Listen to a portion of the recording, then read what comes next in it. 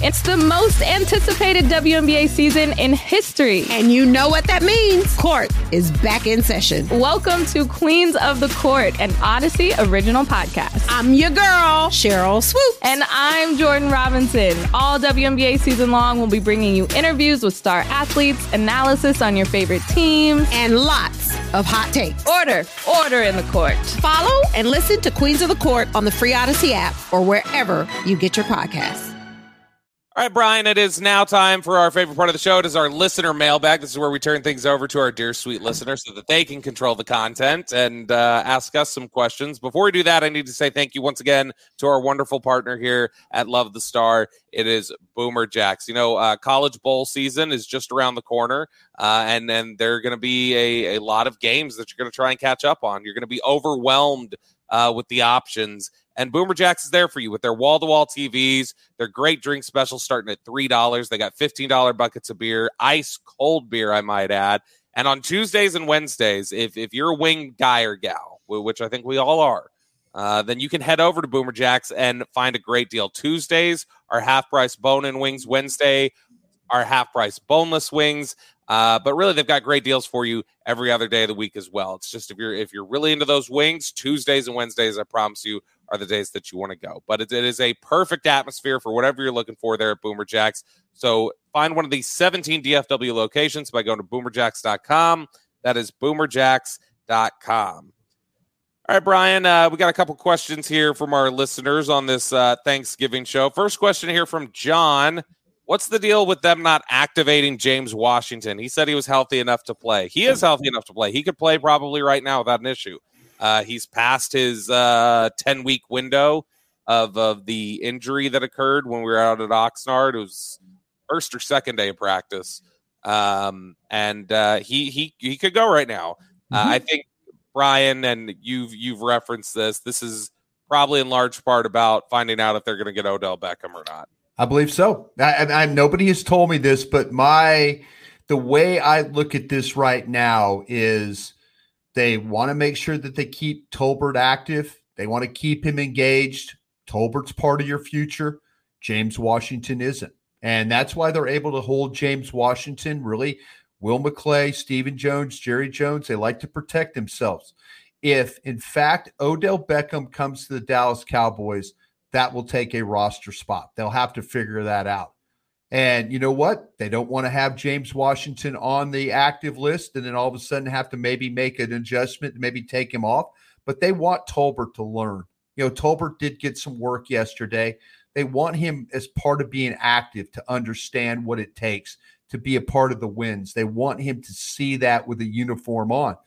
And James Washington is, he's not part of your future. Unfortunately, he got hurt very early in preseason, a serious injury.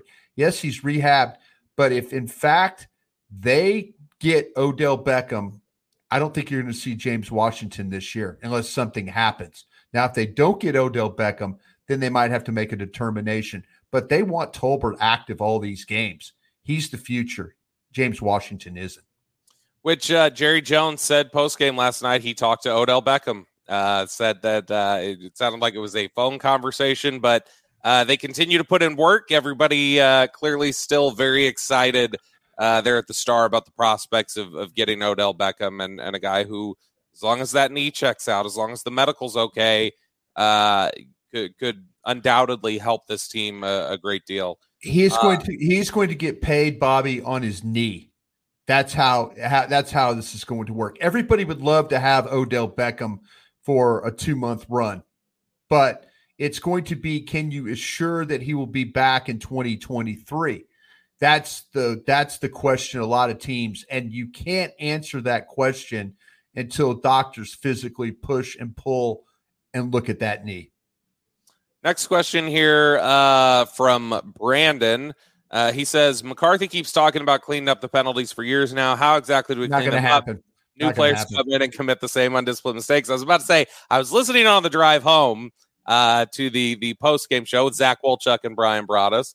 And Brian, I know you said this is just a team that's going to commit penalties. They're going to commit penalties. I mean, they could talk about it all they want. The penalties that bother you the most, though, are the pre-snap penalties. Lining up offsides, illegal motion, false starts, all those things. Those are the ones that kill you. You could deal with the holding penalties. You could deal with sometimes the roughing the passer penalty. You don't want it at key points in the game. I mean, I guess it always is a key point, but the defensive holdings, you understand those happen. But how many illegal procedure penalties or motion penalties did they have yesterday? This team, you're going to get some crews. We've talked about Scott Novak's crew a bunch. They call penalties. What's going to happen, but don't encourage them to call penalties. Don't help them call the penalties.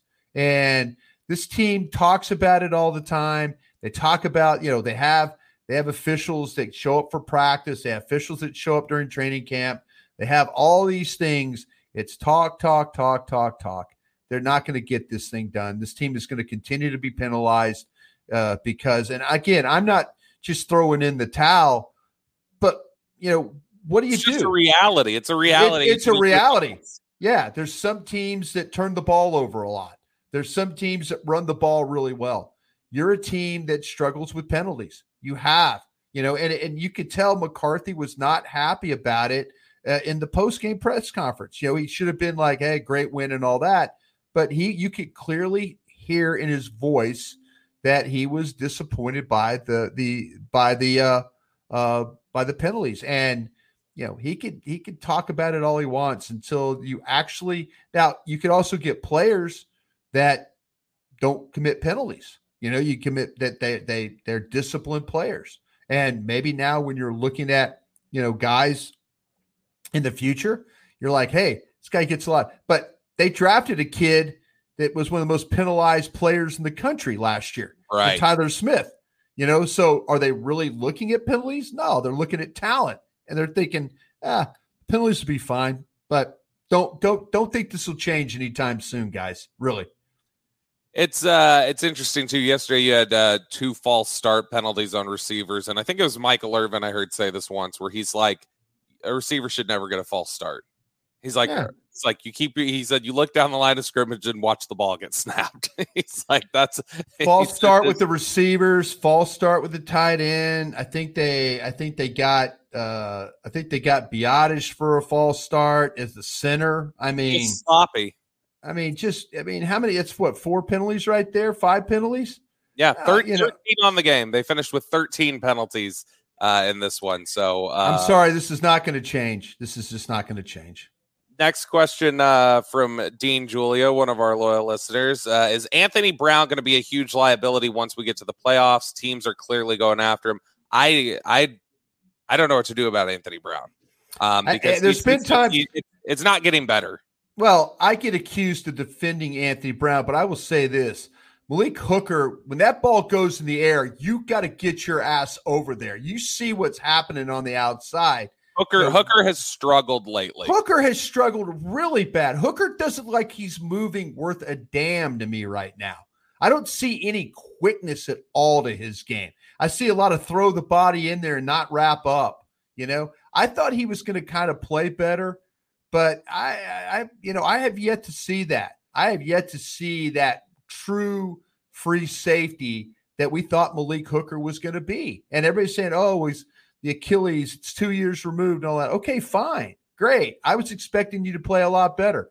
But I'm not defending Anthony Brown. You're listening to a guy right now that thought Anthony Brown was going to play very well. And guys, he hasn't. There's been times where he has been good. I will give him that. But for the most part, teams have figured out how to throw the ball over the top of him. And he hasn't been aggressive, and he hasn't knocked down as many balls as I thought he would. He's not playing great. I'm not trying to protect him. But when I tweeted out yesterday, I watched Malik Hooker not react quickly enough to get over there. As a free safety, you've got to read what's going on and react. And, yeah, it was Anthony Brown that, you got to find the football. But, by gosh, Malik Hooker, play with a little range. Final question here from our good buddy G from Jersey. I actually went and had pizza with G when I was in town for the Giants game. There you go. September. He took me to Benny Chudino's in Jersey, which was fantastic if you ever get a chance to go there. G wants to know, what worries you guys more down the stretch? Penalties, McCarthy / more decision-making, or secondary play. I think penalties are going to be penalties. The secondary overall has not been bad. I mean, Anthony Brown has his moments. Malik Hooker has his moments, like we talked about. But overall, they're statistically, their pass defense has been pretty strong all year. Yeah. The bigger wild card is what kind of a consistent game plan are you going to get from the offensive side? I think so. Out of those three, I'd maybe be most uncertain of the game plan that they can draw up on offense consistently.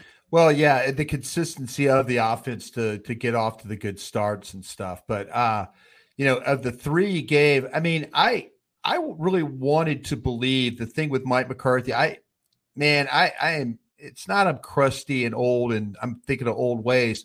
The analytics is taken over clearly. The way that these coaches go for it on fourth down without any regard. I mean, I think Dan Campbell yesterday in his game went for it like 3 or 4 times, on his side of the 30 a couple of times. I mean, it to me, I don't know if it's reckless. I don't know if it's the right way. When it works, you're like, man, that's pretty damn ballsy for them to do that and make it, and initially I was like, I don't like this. And then they make it. And you're like, okay, well, maybe I'm completely wrong about this analytics. I wouldn't have gone for it on 4-2 yesterday. I just wouldn't. The Giants, to me, don't give them any hope. If you're playing a team that's clearly better than you, don't give them any hope or any momentum. You got lucky that they had a legal man downfield penalty. A really questionable call. So my decision-making, people say, you're being too critical.